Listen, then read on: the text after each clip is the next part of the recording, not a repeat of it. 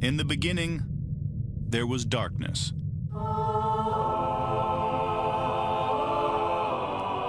Then, there was Paul Brown. Paul Brown transformed the game. Hello, Paul Brown here. Welcome to the first ever International Browns podcast. London calling to the faraway towns. Now war is declared and battle come down. Good morning, Cleveland. It's another victory. It is 3-1 Browns, and I'm here with Iain and Jack. Iain, how are you feeling after that victory? I mean, the gang's all together, so that's better showing than our offense. But listen, going on the road against a tough NFC North opponent, getting the win, not the prettiest. I think Stefanski and Baker both said it. Ugly, but a win's a win. 3-1, moving on next week. What, Chargers next week? Jack, what's your first reaction, mate? I fear for the future of the team. I think we're going to set up being a really, really awkward position. I would not like to be in this front office because you have to make a franchise-altering decision one way or the other, and we seem to be back at the start of where we were last year. It could be Baker's just going to need 6 games every season to get rolling, and I hope that's all it is. But they're in a lose-lose situation, potentially. So you're saying, Jack, you don't think Baker had a good game? Baker had an awful game. It was not good. Okay, cool. Let's go straight into our podcast format. Out of 10, I'll go first this week. I thought our offense was 6 out of 10. Hey, I think you are the optimist of the podcast, Paul, because I'm going with 3. 3, yeah. And I'll go with a 3 only because Nick Chubb had 100 yards rushing and Kareem Hunt had 69 yards rushing and a touchdown. I thought, both of them averaging almost 5 yards a carry. It was nice to see Hollywood Higgins get a little action there. And those are my 3 points of the offense, because outside of that, it was and more. And another one, Jedrick Wills. Yeah, offensive line. We'll get to that, but I'm talking about from the other ones. Yeah, it just overall. And listen, Minnesota, we knew was a good team. They're not a great team. They're a good team. And the Browns, again, like Kansas City. I mean, Jack, how many open balls did Baker miss? I mean, whether it's Harrison Bryant going along the sidelines, Odell with a walk-in touchdown. I mean, I feel walk-in like touchdowns. There was several. I just think that he's overthinking, overstriding, and overthrowing. I mean, for Baker to go from a guy who was the one game 93% completion to 15 to 33. So you're talking about sub 50% completion. And don't get me wrong, Minnesota's good. Can anybody name their corners? I mean, Patrick Peterson, okay, but Breeland goes out and they bring in Cam Dantzler, who has not been, and Odell had a couple where he had shaken them and we just missed. It's serious questions. I know I'm more optimistic than you guys, but getting an average of 5 yards every time as a running back and getting over 150 today, rushing, that's not too negative. That's the 3. We just scraped our way to 14 points on how many drives? On a field goal, a touchdown with a 2-point conversion, and another field goal. I mean, listen, again, you're going to go through a season and you're going to have games like these where it just doesn't work. I mean, remember last year, the Bears and the Bucks are playing and Brady just looked awful. I mean, he was missing Godwin and Evans. And so listen, quarterbacks are going to go through this, but at the end of the day, the Bears won that game. The Browns won their game. So at the end of the day, Baker looked like shit. I think they acknowledged that. Stefanski did a great job covering for him in the post game. But at the end of the day, everybody who watched that game knows the offense was basically stuck in mud all day long. And the offensive line, while they're significantly better in run blocking right now, but in pass blocking, Baker too often is drifting back.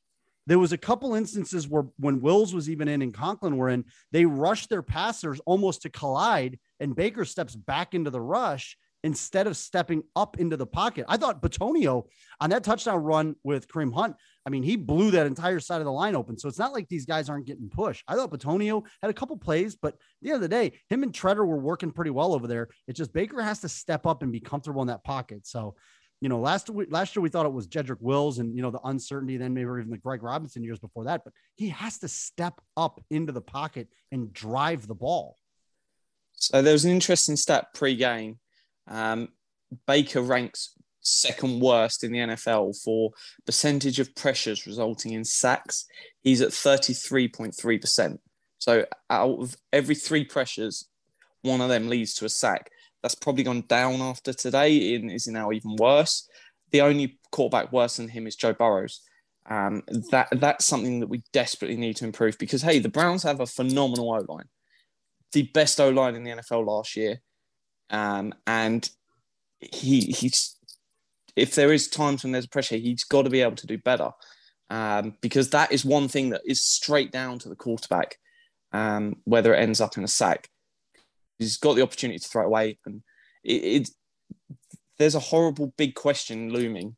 Luckily, the front office said, hey, we're not going to make it last year of, do you want to pay this guy $45 million a year and marry yourself to him, or do you not? And if you do marry yourself to him, you've stuck with him for 2 more years. Because if we remember where the Wentz and Goff situation, they were able to trade him after his 5th year, but that was because it was 2 years after they paid him. So if they do then pay him this offseason, there's 2 more years of Baker, whatever that result might be. And who knows, it might be great. But if you're going to say no to him, then that's potentially Stefanski and Berry's jobs on the line. If you say yes to him, it's still their jobs on the line. So it's a really, really complex and difficult situation. That I want Baker to be an annual top 10 quarterback. And that doesn't mean he's top 10 most years. He has to be top 10 without a doubt. So you're talking probably one of the 7 best in the league over the next few years. I don't feel safe betting that he's going to do that every single year. And that's terrifying. Paul, how much I triggered Drac by saying, how much does this offense miss Jarvis Landry? This offense misses quality wide receivers. I don't think Jarvis is what they miss. Oh. I mean, Jarvis is the guy who gives him the easy completions. And right now we're trying to drive the ball down the field. And I just don't know if maybe Baker's a guy who has to, almost like a basketball player has to hit some free throws to get himself going. But I mean, it just shows you right now. I mean, Higgins, I thought had a great game, but I mean, Donovan Peoples-Jones has disappeared. I mean, he's on a milk carton right now, and Odell is getting open, but that deep range, that 15 to 25 yard range right now, Baker is just off.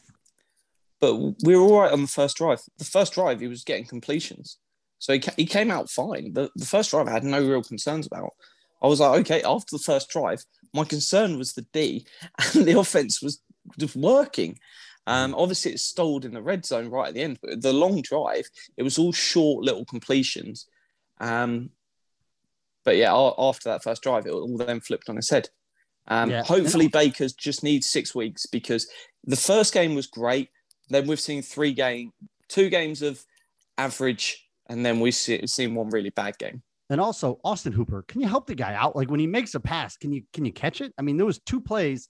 One on, I think it was the 3rd down coming over the middle, and then the one on the sideline. Like they hit him in the hands. He's got to have that. He's got to have that. Now, if he can't, listen, I know he's a good blocker, but at this point, I wouldn't mind them maybe giving a couple of those reps to Njoku to see. And this is a guy who struggled with drops. But I mean, if Hooper's not gonna be the reliable guy we need him to be, then we're gonna have to get somebody that is, because there's 2 passes that really need to be. Yeah, move both tight. I'm at the position now. Lots of people are like, I prefer Njoku to Hooper. I'm nearer the position of both probably should be moved on after this year and go get someone else. We need to. Good isn't good enough. We need above average, and neither's producing that at the moment. Because hey, it's a tight end position. It's massively important to Stefanski, less so, but still important to Baker.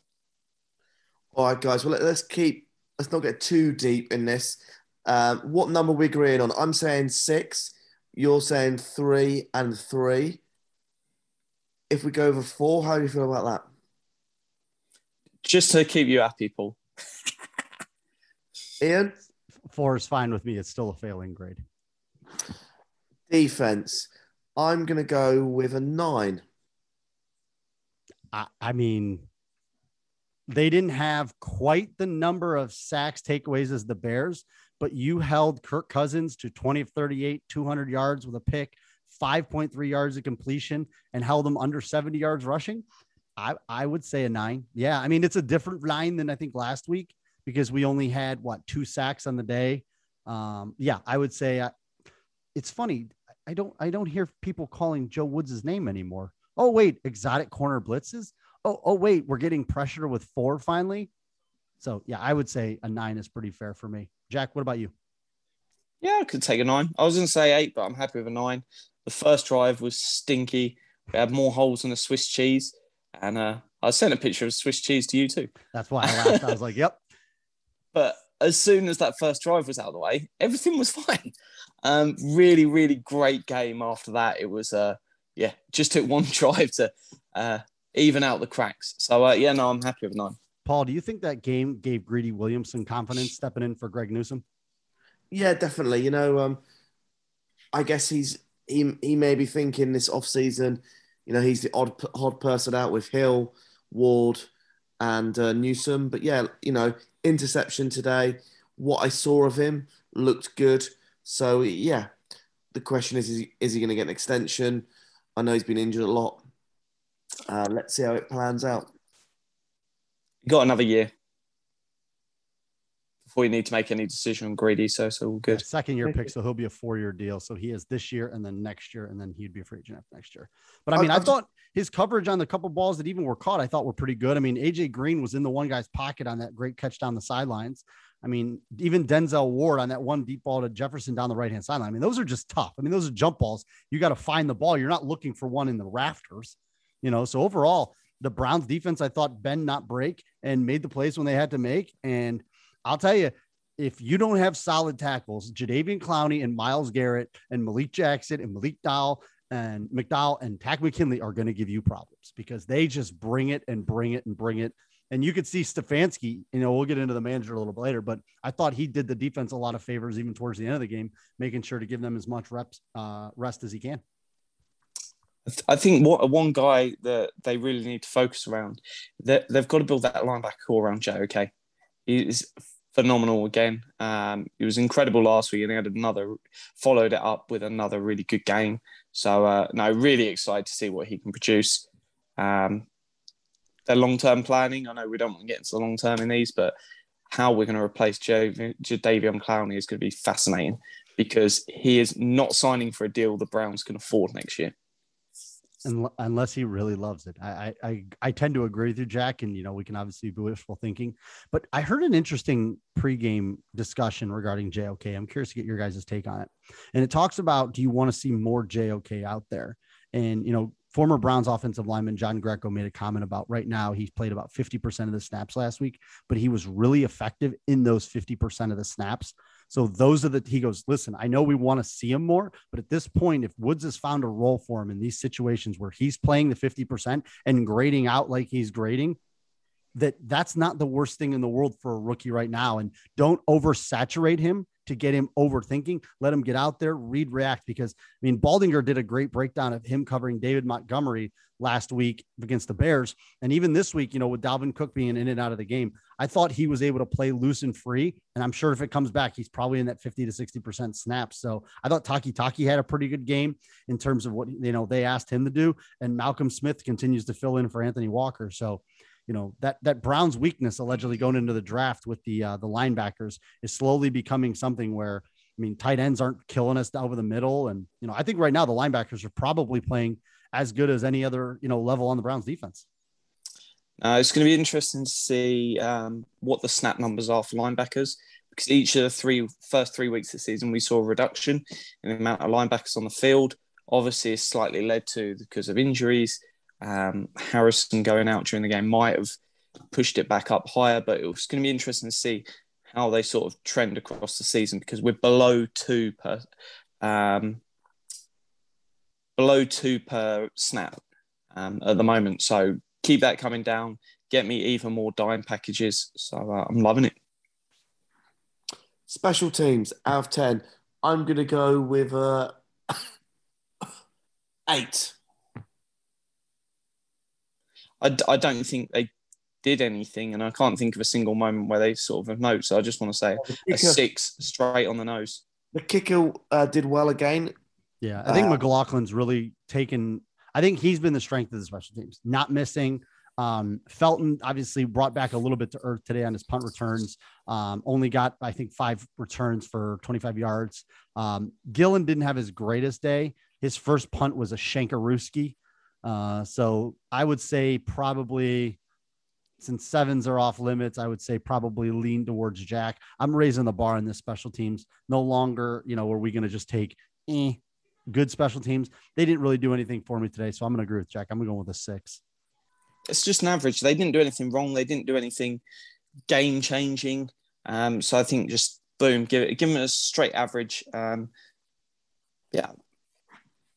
You got to remember, we've got a few special teams out there. Greg Joseph, friend of the show, Scottish Hammer. I texted him afterwards. He replied. I said to him, he has basically been punted a lot today.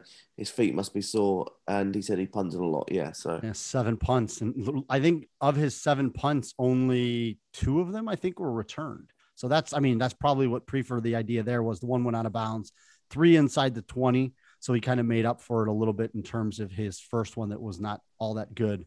I think his long today was 54. So that's a nice size punt in a dome. But, overall, making their kicks, that's a good thing. If we're starting a bar at 5, they did enough to bump it up thing. They didn't really do anything. Turnovers. I didn't see any dumb penalties. So 6. It's probably a 7, but since they're off limits in the Paul Brown podcast, 6 it is. Yeah, so it's a challenge for Jamie Gillen this year to make sure he gets it, because being a UDFA, it's great for the first 3 years. The issue is that contract in the 4th year, the restricted free agent is 2.4 million. So that's going to be a challenge for him to get that. Obviously, they could negotiate a deal down, but that's going to be one to keep an eye on next off season.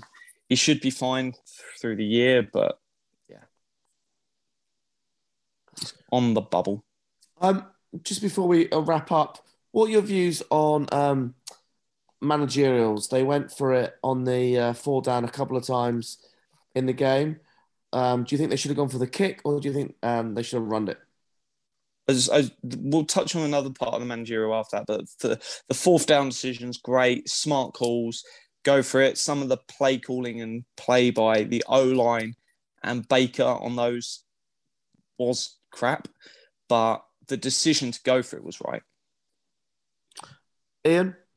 Here's the catch-22 on this, right? In the moment, I'm like, it's 4th and 4, 4th and 5. It's early in the game. You have to kick it, right? And then I'm like, okay, I took the over today thinking there was going to be a lot of points. So clearly I was wrong. Stefanski even said in the postgame they were expecting some points to be scored, and then it turned out not to be the case. So while in the moment I was like, not a big fan, kick the points, get up early, counter their drive. Later in the game, when they went for 2, I was like, yeah, that's the right call. Even after the penalty, I was like, okay, I'm good with that decision. So that's the thing, is you're going to have to understand that if you take one, you got to take the other. So if you want them to be aggressive on the 2-point conversions, then you got to understand that they're going to be aggressive on the 4th downs as well. So I think at the end of the season, it's going to pan out and be a net positive, which is, I kind of think what Jack's point is a lot of these analytics people over the years have said, listen, if you do it often enough, you'd be surprised how often it turns in your favors. And a lot of times we're seeing in other games in the NFL teams employing the same strategy and having success. So I don't mind it. I don't think it was Stefanski's best game in terms of offensively. I think he could have maybe done a little bit more to get Baker into a rhythm. I think he identified that and will get better. I understand him taking the blame for Baker's inaccuracies, but at the end of the day, I think if Baker hits Odell on that, 3rd down and 5 and Odell houses it for 50 odd 60 yards, now all of a sudden it's 21-7. Baker has a touchdown pass. Odell, it's just that one play. It was a great play. I mean, Odell with the crossing route, if you look, both receivers crossed him up. Odell was wide open and he completes that pass. It's a completely different offensive perception at the end of the day. So it's hard to really kill Stefanski and say, oh, I'm giving him a shit mark because Baker missed a wide open thing that would have changed the perception of the game. One thing I do want Stefanski to sort out is whoever's in his ear, and it's not his fault, with the challenge flag was given on a play that there was just no way even worth challenging with AJ Green got beaten and both feet were down comfortably. And then when Baker did reach and get the first down, didn't challenge that. I just feel like there was poor decisions there. So whoever's in the booth, because it's usually someone in the booth making that call, not a head coach on the side, that they've got to do better. Seeing it live, I even thought the ball moved a little bit. So I think with their eyes down there on the sideline, if I'm not mistaken, that was on the Browns sideline. I think that's what they saw, and they saw Minnesota rushing it, and it said, you know what? It's the first half. Let's take a shot. It was a big enough play where I think you're right, Jack. In the second half, I'm not sure he throws that challenge flag because, hell, how many times have we gone through the first half and there's 40 seconds left and Stefanski's just calling timeouts to use them because he doesn't want, to go in with them. So I would rather them do those type of plays in the first half than the second half because timeouts become far more precious in the second half. All right, guys, anything else anyone wants to get off their chest before we finalize the victory podcast that I'm super excited about, and you two miserable gets sad and miserable? Hey, it's a good thing that our expectations now aren't just get a win and then it doesn't matter how we play. No, win is not the threshold anymore. We are expecting a good performance on top of that, and that's how far we've come. Yeah, we just want to see them get better. I mean, we just want to see them make strides, play a complete game. We want to see them put all facets together because, listen, next week they're going out to LA to play the Chargers.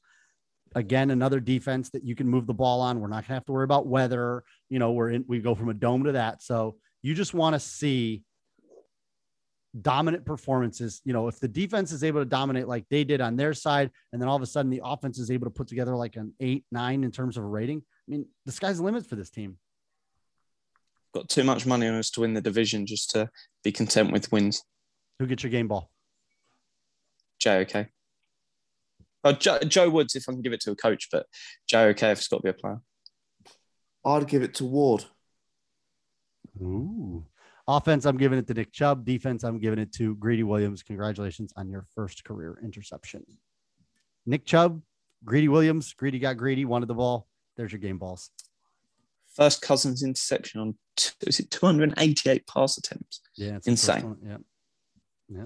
Just shows you how efficient that Vikings offense is. And, I thought Ward, to Paul's credit, played really well on Thielen. I mean, a lot of times when you watch Minnesota, that pitch and catch between Cousins and Thielen is almost automatic. And I thought they played the smart move, putting a longer, rangier corner on Jefferson for some plays. And then whenever it was the time, to get nasty, so to say, they put Ward on him, on Thielen. All right, let's finish up by saying we've got another great game next week. Who are we playing? The Chargers next week? Chargers out in LA on the road. It's a late game. Go Browns. Go Browns. Go Browns.